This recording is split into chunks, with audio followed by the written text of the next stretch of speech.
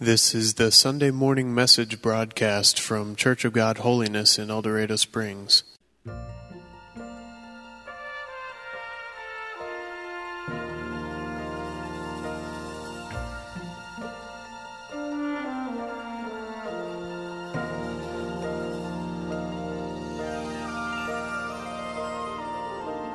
Lord, I come before your throne of grace. I find rest in your presence and fullness of joy.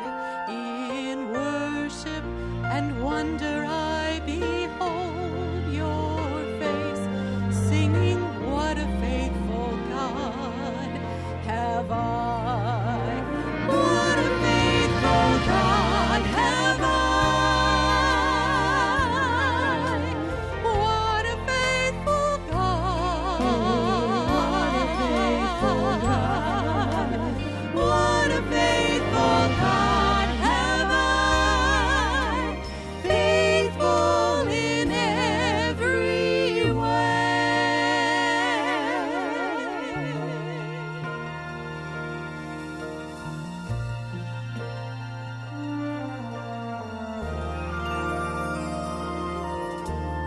Lord of mercy, you have heard my cry. Through the storm, you're the beacon, my song in the night. In the shelter of your wings, hear my heart's reply, singing, what a faithful God have I. What a faithful God have I. What a faithful God.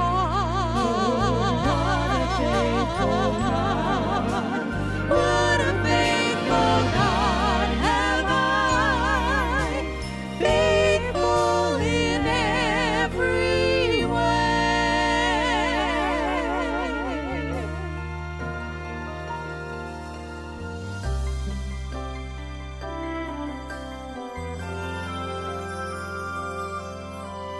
Lord, all sovereign, granting peace from heaven, let me comfort those who suffer with the comfort you have given. I will tell of your great love for as long as I live, singing, what a grateful God have I.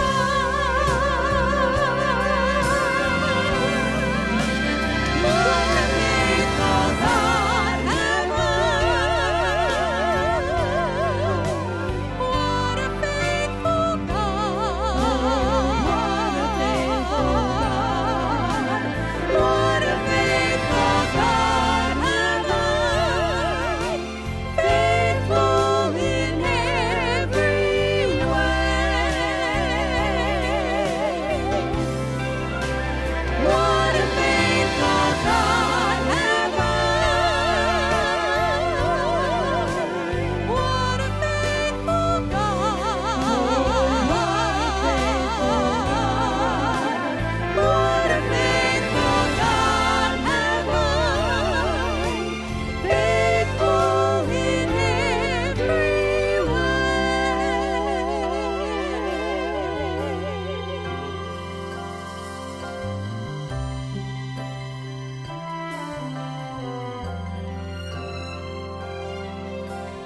Faithful in every way.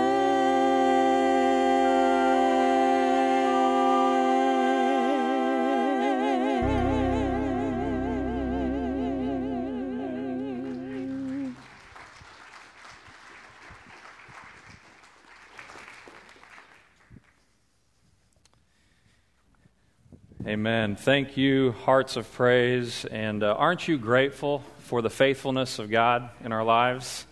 He truly is faithful in every way, isn't He? I am grateful to the Lord for His faithfulness in my life. As I reflect back on my short life, although I keep getting reminded that my life is is not so short. And I'm getting older, and if you can't tell, let me just do this. That comes from having four daughters, I think. No, it's not their fault. I thank the Lord for His faithfulness, and it is great to have my family with me here this morning. My wife, beautiful wife, Carrie, my 4 daughters, Mackenzie, Miley, Macy, and Madison. It's always a privilege when they can travel with me and be a part of the ministry that I'm doing at Kansas Christian College.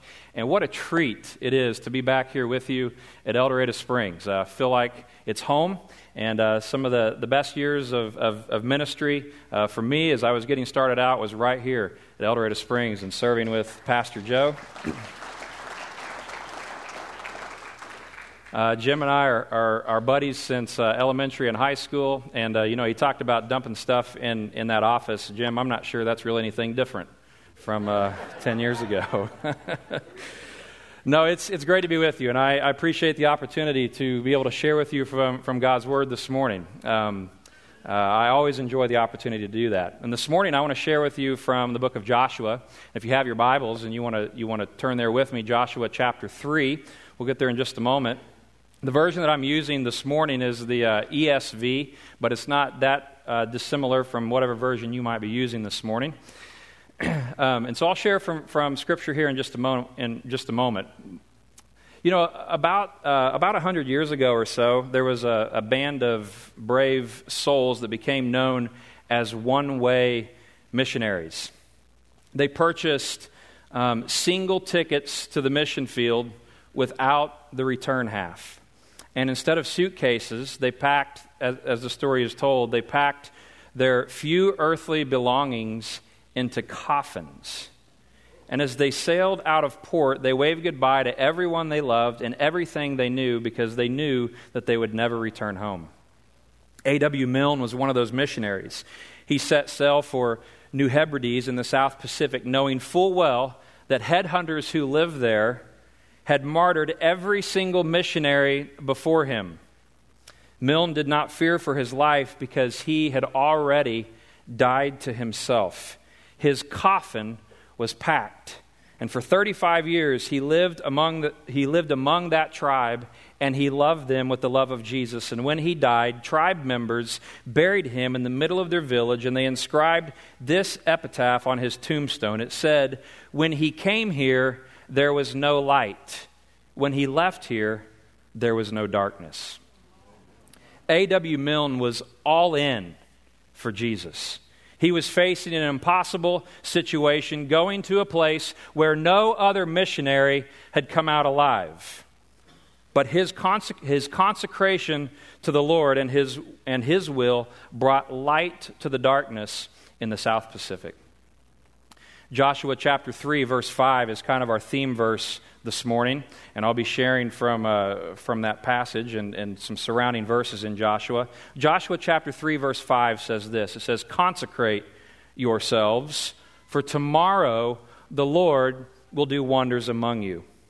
Now, we adopted this theme verse on our campus for this year, and we set as our campus theme this idea of being all in. And so this morning, I want to talk to you about what it means to be all in for Jesus. Pastor and author Mark Batterson wrote, "My greatest concern as a pastor is that people can go to church every week of their lives and never go all in with Jesus Christ. They can follow the rules and never follow Christ." He said, "I'm afraid that we've cheapened the gospel by allowing people to buy in without selling out. We've made it too convenient, too comfortable. We've given people just enough Jesus to get bored, but not enough to feel the surge of holy adrenaline that courses through your veins when you decide to follow Him no matter what, no matter where, and no matter when."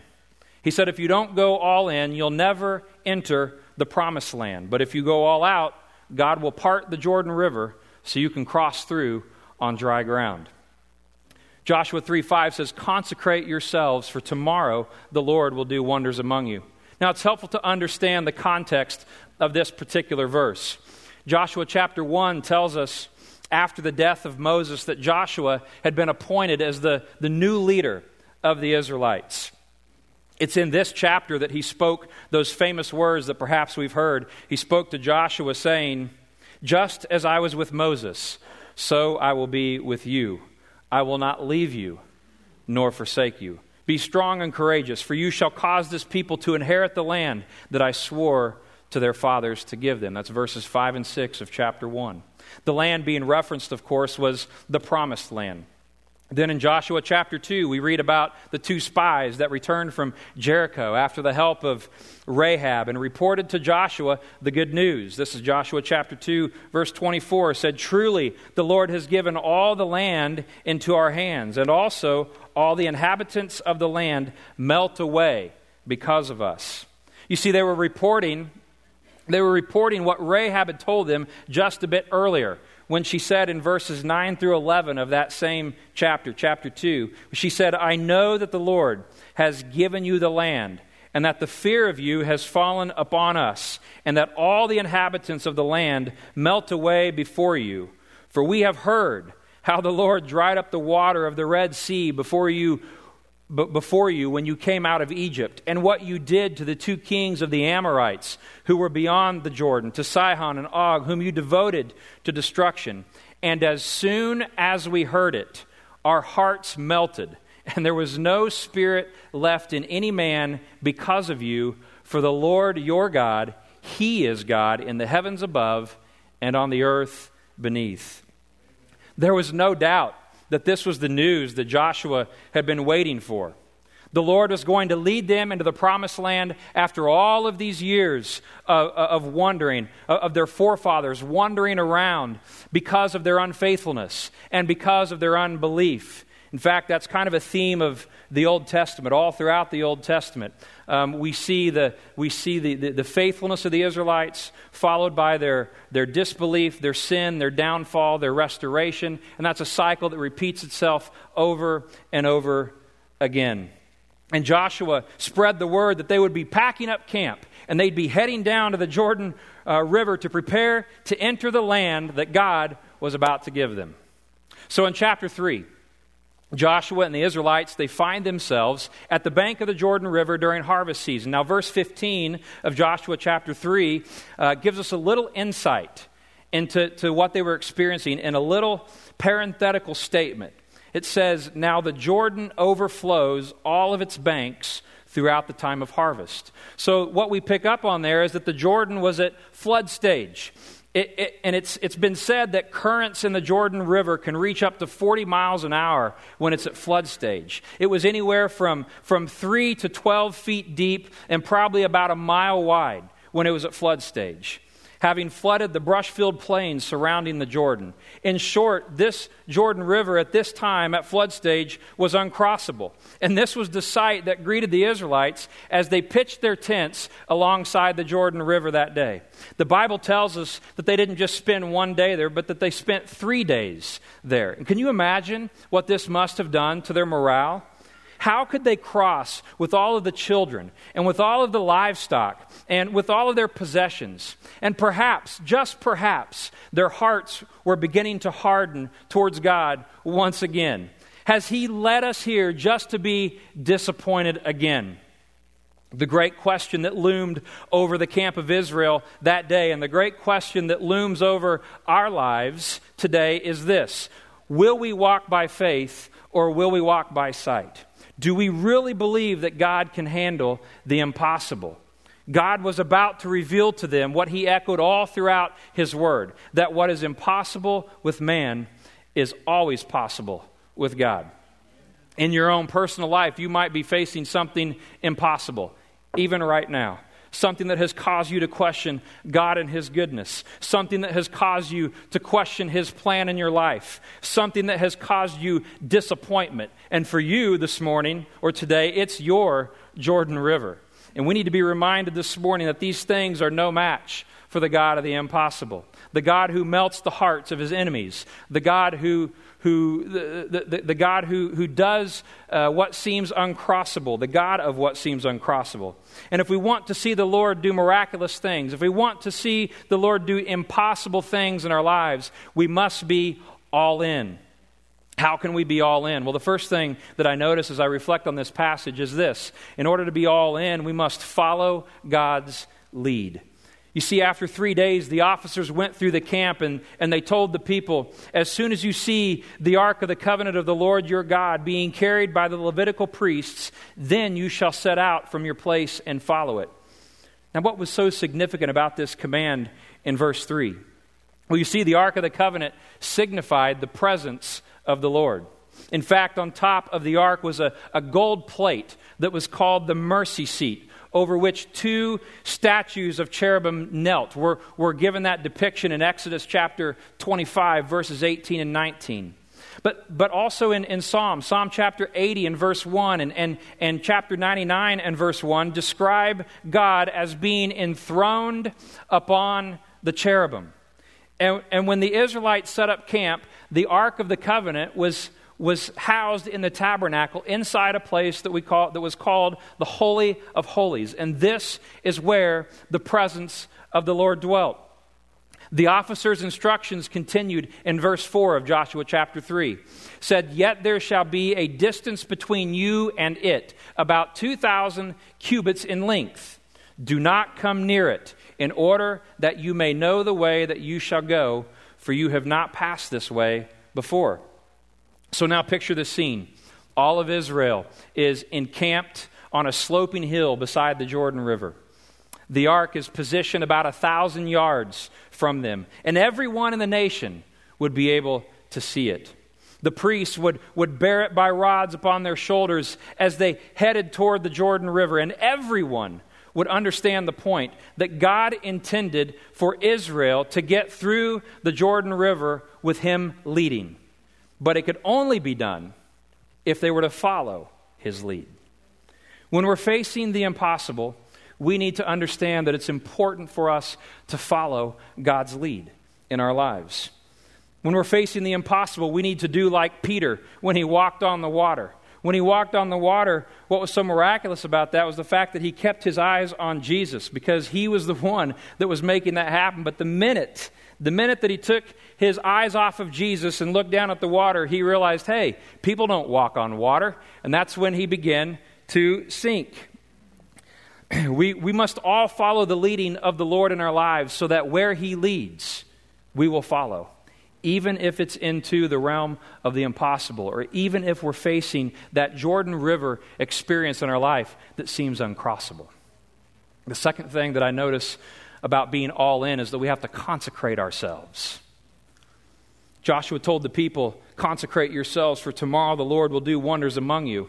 Now, but more than 100 years ago, there was a British revivalist who issued a timeless challenge that echoed across generations. He said, "The world has yet to see what God will do with and for and through and in and by the man who is fully and wholly consecrated to him."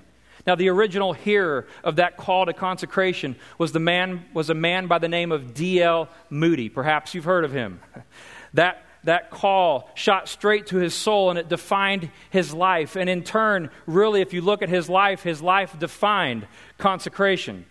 This was Moody's all-in moment. He left an unmistakable imprint on his generation. And in the late 1800s, his sermons contributed to a great spiritual awakening worldwide. More than a century later, his passion for the gospel continues to influence millions through Moody Church, through Moody Bible Institute, and Moody Publishing. He left an amazing legacy, but it all started with a call to consecration. Anytime God is about to do something amazing in our lives, he calls us to consecrate ourselves to him. Consecration, though, is more than behavior modification. It's more than conformity to some moral code. It's more than doing good deeds. It's something much, much deeper than that. In fact, when you look in Joshua chapter 3, verse 5, the word for consecrate in the original language, the Hebrew, is kadash. And it's a word that's translated here as consecrate. And it means literally to prepare or to dedicate or to be holy, to be separate or to be set apart. By definition, then, consecration demands full devotion. in our lives. It means that we dethrone ourselves and we enthrone Jesus Christ on the throne of our hearts. It's surrendering all of me to all of Him. And God was telling His people, the Israelites, in that moment, that if they were going to accomplish the impossible and see Him do wonders among them, they had to be all in. They had to be set apart for Him. They had to be holy. And that involved a couple of things. It meant that they had to address sin. Now, one of the primary reasons that Israel found their way blocked, and one of the reasons that we often find our way blocked in life, is because of sin. Isaiah the prophet wrote in Isaiah 59, verses 1 and 2, "Behold, the Lord's hand is not shortened, that it cannot save, or His ear dull, that it cannot hear. But your iniquities have made a separation between you and your God, and your sins have hidden His face from you, so that He does not hear." On the night before one of the greatest days in their history, Israel was commanded to be certain that they were right with God. They were to examine their lives. They were to confess and forsake sins. They were to devote themselves wholly to the Lord. In short, they needed to be all in. Batterson reminds us that no matter how we slice it, sin leaves us with the short end of the stick. Sin always overpromises and underdelivers, while righteousness pays dividends for eternity. Esau sold his birthright for a bowl of stew. Samson sold his secret for a one-night stand. Judas sold his soul for 30 pieces of silver. What were they thinking? In the end, they weren't thinking. Nothing is more illogical than sin. Sin is temporary insanity with eternal consequences. It's not worth it, and we know it, yet oftentimes, we do it. We sell our soul for so little instead of going all in for so much. C.S. Lewis described this tendency to sell God short. He said, "It would seem that our Lord finds our desires not too strong but too weak. We're half-hearted creatures, fooling about with drink and sex and ambition when infinite joy is offered us, like an ignorant child who wants to go on making mud pies in a slum because he cannot imagine what is meant by the offer of a holiday at sea. We are far too easily pleased," Lewis says. I'm not sure what sin may be holding you captive this morning. I'm not sure what corner of your heart or your life is keeping you from fully consecrating yourself to Jesus. But He wants to cleanse your heart. He wants to come into your life if you haven't made that decision yet this morning. And it starts by letting Him in, not just partway in, not just opening the door a little bit, not just letting Him into that first room, but really it's about letting Him all in.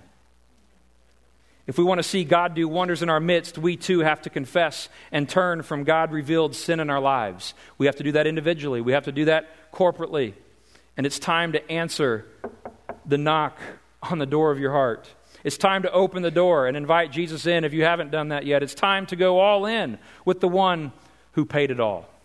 Consecration involved addressing sin, but it also means we have to be spiritually alert. Consecration or purification in the Old Testament also involved things like washing your clothes and bathing and abstaining from sexual relations and changing your work schedule and many other things. You see, when they went through this time of purification or consecration, they deliberately interrupted good and normal functions in life by God's command in order to be on spiritual alert. God was about to do some amazing things among them. And they didn't want to miss it by being involved in things that they could do at other times. And so consecration means that at times, during that time of consecration in our life, it means that we're going to set aside the typical. We're going to set aside the routine. And we're going to put our spirit on alert to see where God is working so that we can join in. If we're going to see God do wonders in our midst, we will need to be spiritually alert and in tune with the Holy Spirit to see where He is working so we don't miss out. The final thing that I notice from this passage regarding being all in is that being all in means that we must step out in faith. Look what happened the next day. The people were given very specific commands to follow, and they did. This is Joshua chapter 3, verses 14 through 17. It says, "And when the soles of the feet of the priests bearing the ark of the Lord of all the earth, shall rest in the waters of the Jordan of the Jordan shall be cut off from flowing, and the waters coming down from above shall stand in one heap.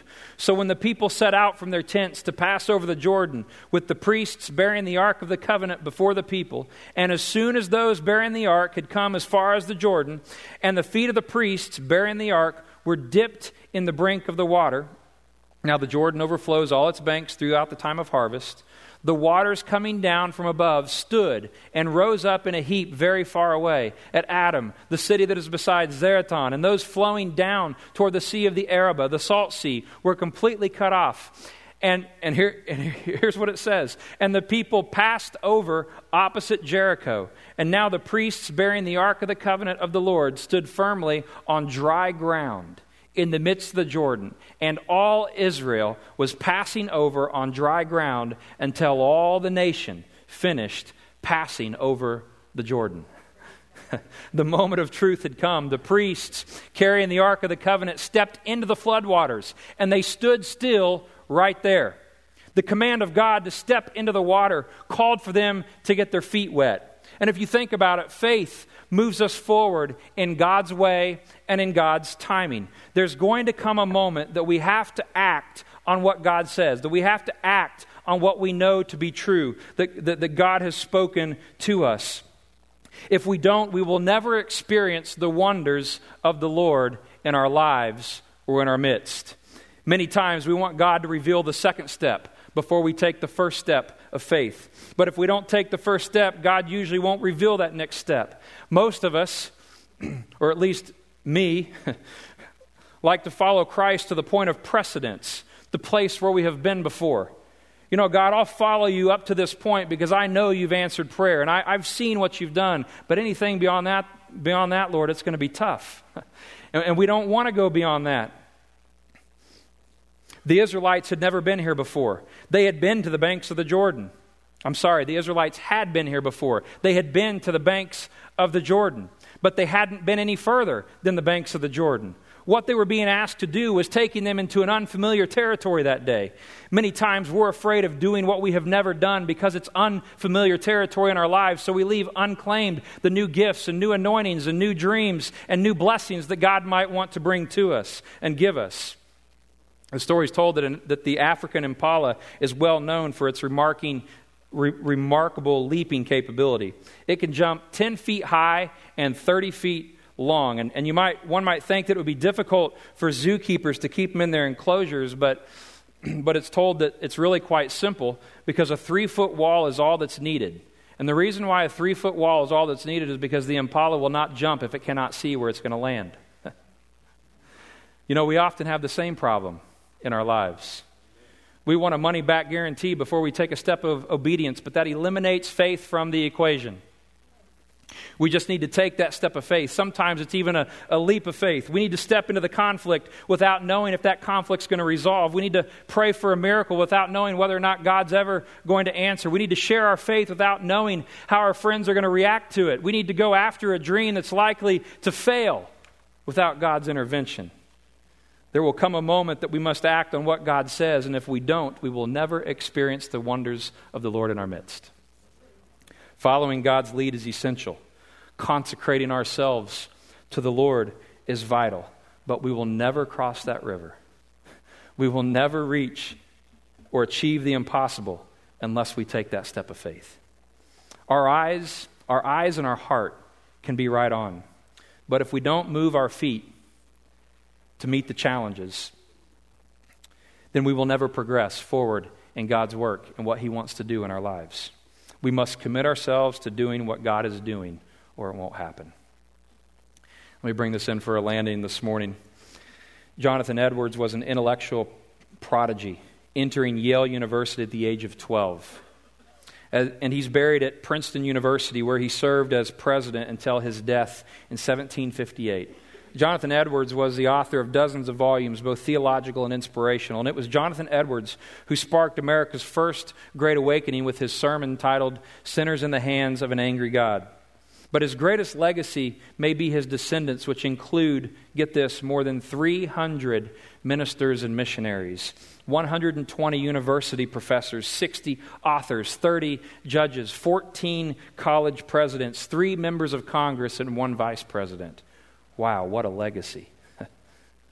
That legacy, like every spiritual genealogy, traced back to a defining moment. And for Jonathan Edwards, that defining moment was January 12th, 1723. He made a written consecration of himself to God in his diary.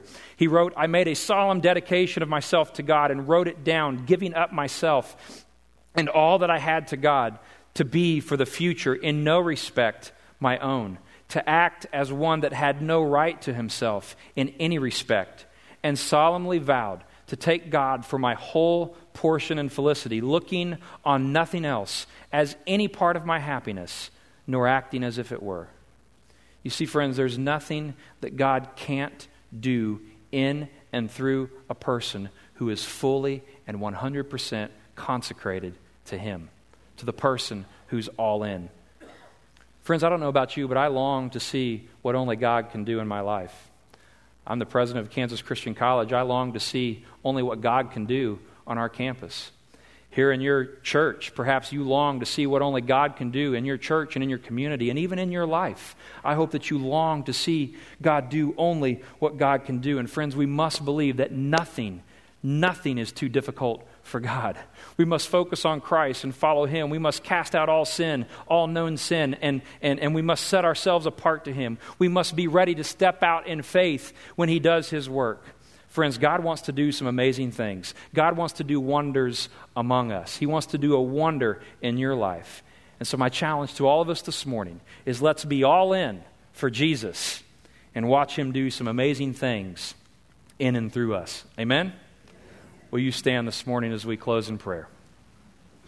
Father in heaven, we love you. We thank you so much for the privilege we've had of being in your house this morning to truly worship you. Lord, we give you all the honor and the praise and the glory for your many blessings in our lives, for your faithfulness in our lives, as we heard sung about this morning. Father, we thank you so much that you reached down out of heaven and you picked us up out of the miry clay, that you saved us from our sins. Lord, we're not worthy of that this morning. Father, I pray that you would help us to realize how much you love us, how much you care for us, how much you want to guide us in our lives. And Lord, that you want to do some amazing things in our lives. And Lord, in return, I pray that you would help us to be fully consecrated to you, that we would say today, we would drive a stake in the ground. If we haven't done that already, Lord, that we would say, Lord, I'm all in for you. Whatever it is you want me to do, I'm all in. And Lord, I don't know where each one may be in their life this morning. I don't know where they may be in their spiritual journey. But Lord, whatever it is this morning that you're prompting us to do, to take that next step to be all in, I pray that you'd help us to be obedient. Father, we love you. We thank you. We thank you for the opportunity to be here this morning to worship you. We give you all the honor and the glory. In Jesus' name, amen. Thank you. You're dismissed.